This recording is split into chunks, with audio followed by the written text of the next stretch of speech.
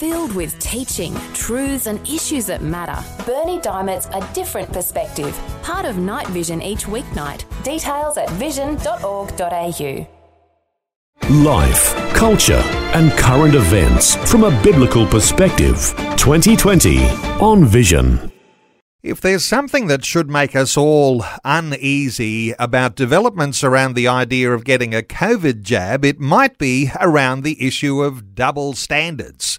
While getting a COVID jab is beginning to look like it may be a necessity and even compulsory for lots of workplaces to save lives, there's another jab that has an opposite effect, the jab that many of our state governments are promoting. It's the one that kills. A euthanasia jab. While governments are supposedly focused on saving lives through jabs, there's a broad group of politicians who want to give the sick and vulnerable a lethal jab. Well, Christian Democratic Party spokesman Lyle Shelton is joining us, concerned about double standards. Lyle, welcome back to 2020. Yeah, thanks very much, Neil. Lyle, it seems to be it's not just from one party or any sort of minority, but there are lots of politicians from all sides who have this same double standard when it comes to euthanasia. Yeah, that's right, Neil. Here we are in the middle of a pandemic. The federal government is rolling out a national vaccination campaign designed to save lives, and whatever, people will make their own choices about the vaccine, but the aim of the government is well motivated, and that is to try and prevent loss of life. And yet at the same time, now here in New South Wales, and also it's currently under debate in Queensland, is this issue of euthanasia, where we'd give a lethal jab to end lives of vulnerable people. So on one hand, we're focused on saving lives of the vulnerable. On the other hand, using a lethal jab to end the lives of vulnerable and sick people. And look, it's never a good time to bring in a euthanasia bill. It's a bad public policy idea. But to introduce it in the middle of a pandemic when we're trying to save vulnerable lives just seems to be, it just jars. It's incongruous with what we're trying to achieve as a society. That image in your mind of, putting the jab into your arm, and it's not about saving your life but taking it. That's challenging, and there are all sorts of creative ways too that euthanasia can happen, and these days even developing to the point where it could be pills in the mail, or as some people say, poison in the mail. There's all sorts of ways of taking the life, but all of it is in a sense here killing, isn't it?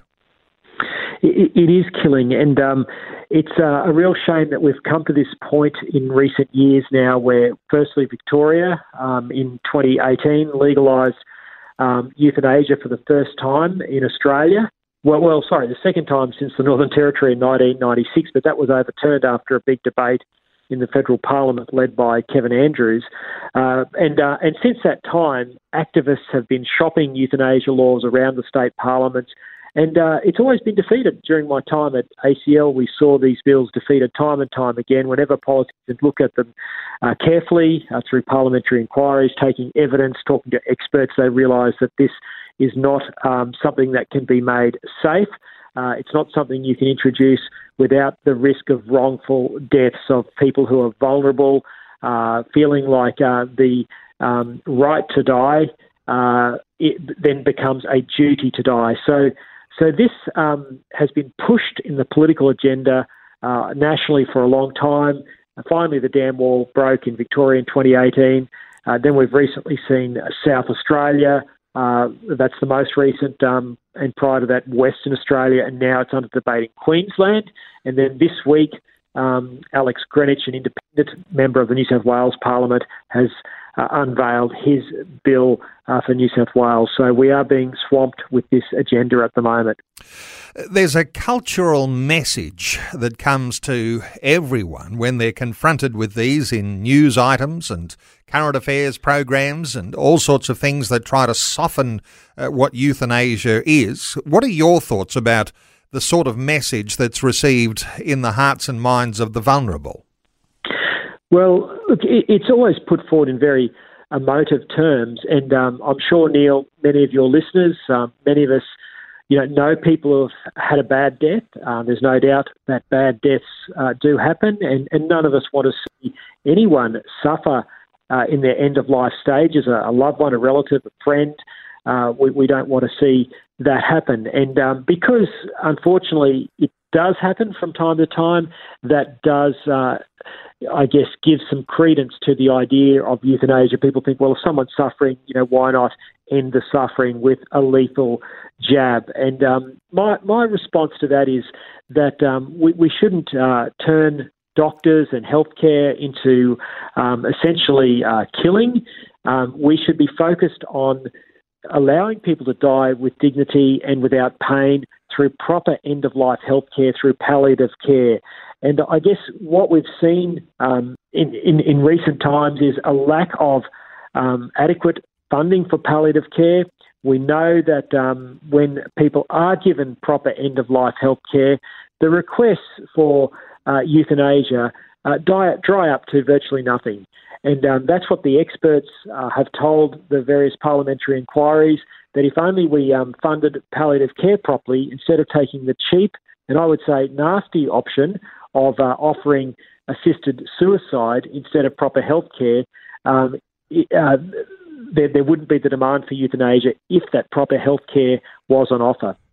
You've got state governments left, right and centre going gung-ho to embrace euthanasia. Is it sending the message somehow, Lyle, that palliative care as the alternative somehow or other doesn't work, so we better go and give people the opportunity to voluntarily suicide? What are your thoughts around the importance of a focus on palliative care?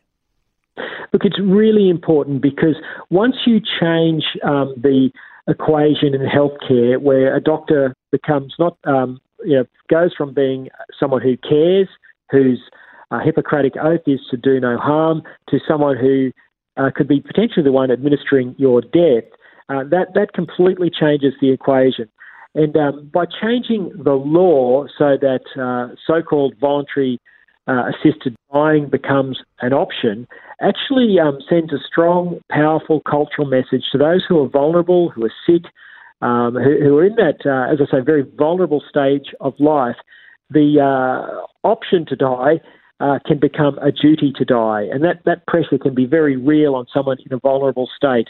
And we should never put a fellow human being in that state. We should value their life. They should be surrounded by the love and the care of their friends and family, and made as comfortable as possible, and that those end-of-life days, or however long it is that someone is with us in preferably hospice care, that they are nurtured and they are loved and they feel that, and they die peacefully and pain-free in that sort of environment, which we know can be provided with the proper care. But euthanasia shatters all that and causes us to go down a very utilitarian route where we try and kill the patient instead of killing the pain. Well, Lyle, we know you are in transition right now. You're working in communications and campaign strategies with the CDP, the Christian Democratic Party, and you are the designated replacement for the Reverend Fred Nile when he retires at the end of this year. But in New South Wales, in some sense, you would say you're holding the line in this issue of euthanasia, where the Premier, Gladys Berejiklian, has promised not to allow it in this term of government. How is that looking a little shaky? Look, it is, and obviously huge pressure is being brought on Premier Berejiklian to renege on some comments that she made to some of her Liberal Party colleagues, and this was made after the controversial abortion to birth legislation was passed in 2019, which really tore the Liberal Party and the also the Liberal Party in New South Wales apart. Premier Berejiklian reportedly promised her colleagues that there'd be no more of these controversial conscience votes during this term of Parliament. Now that's been reported in the media, and we as the Christian Democratic Party would be calling upon her to uphold that promise that's been reportedly made and not allow this legislation to be brought on. This is being pushed by the likes of Alex Greenwich and a Nationals MP by the name of Trevor Khan. The Nationals used to be a conservative political party, but here in New South Wales they are in league with the radical Green left social policy, and we'd be urging that the Premier not to give in to these radical elements, but to ensure that this isn't given time in the Parliament, and that indeed the New South Wales government focuses its efforts on proper funding of palliative care, not on giving out lethal jabs as supposed health care. No doubt this new bill for New South Wales will have all sorts of strict parameters, but you are a little suspicious that just like everywhere else, those become slippery slopes and all sorts of things come in eventually. Is that something that listeners today ought to be concerned about? Yeah, they should. And this is, look, it's wrong to use killing as healthcare. That's the first point. But it's always sold on the basis of this will be strict, won't be open to abuse, people won't be coerced in any way. It will only be for people who, are terminally ill and suffering intractable pain. This is how it's sold to the community. But of course, it never stays there. And in Belgium and Holland and places like this, the mentally ill now have access to euthanasia. You do not have to be in intractable physical pain. If you're in mental pain, you can have euthanasia. Now, we should be helping those people, not killing them. And, of course, the Queensland bill, an early draft, a few weeks ago, it was reported in the Australian newspaper that provision was being made for people who are suffering mentally to also access euthanasia under the Queensland legislation. Now, whether that makes it into the final bill, time will tell, but that was certainly on the table. So, before the slope even gets slippery, the advocates of euthanasia are applying the grease. It just never stops. There's always creep, and it becomes a very, very dangerous piece of legislation. I mean, in Holland, for instance, they've now got protocols for euthanizing children. It just goes on and on.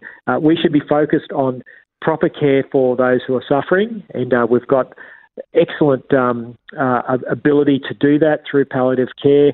It's an amazing medical discipline, but it's chronically underfunded. And if we go down the path of euthanasia, we allow our politicians to squib the proper funding of palliative care and take the cheap and nasty way out. And that will inevitably result in wrongful deaths of people who have died because they felt they had an obligation to give up their hospital bed, or granny who perhaps was pushed a bit by the family who were eyeing a lucrative inheritance. All sorts of mixed motives get tied up in this if we go down this path.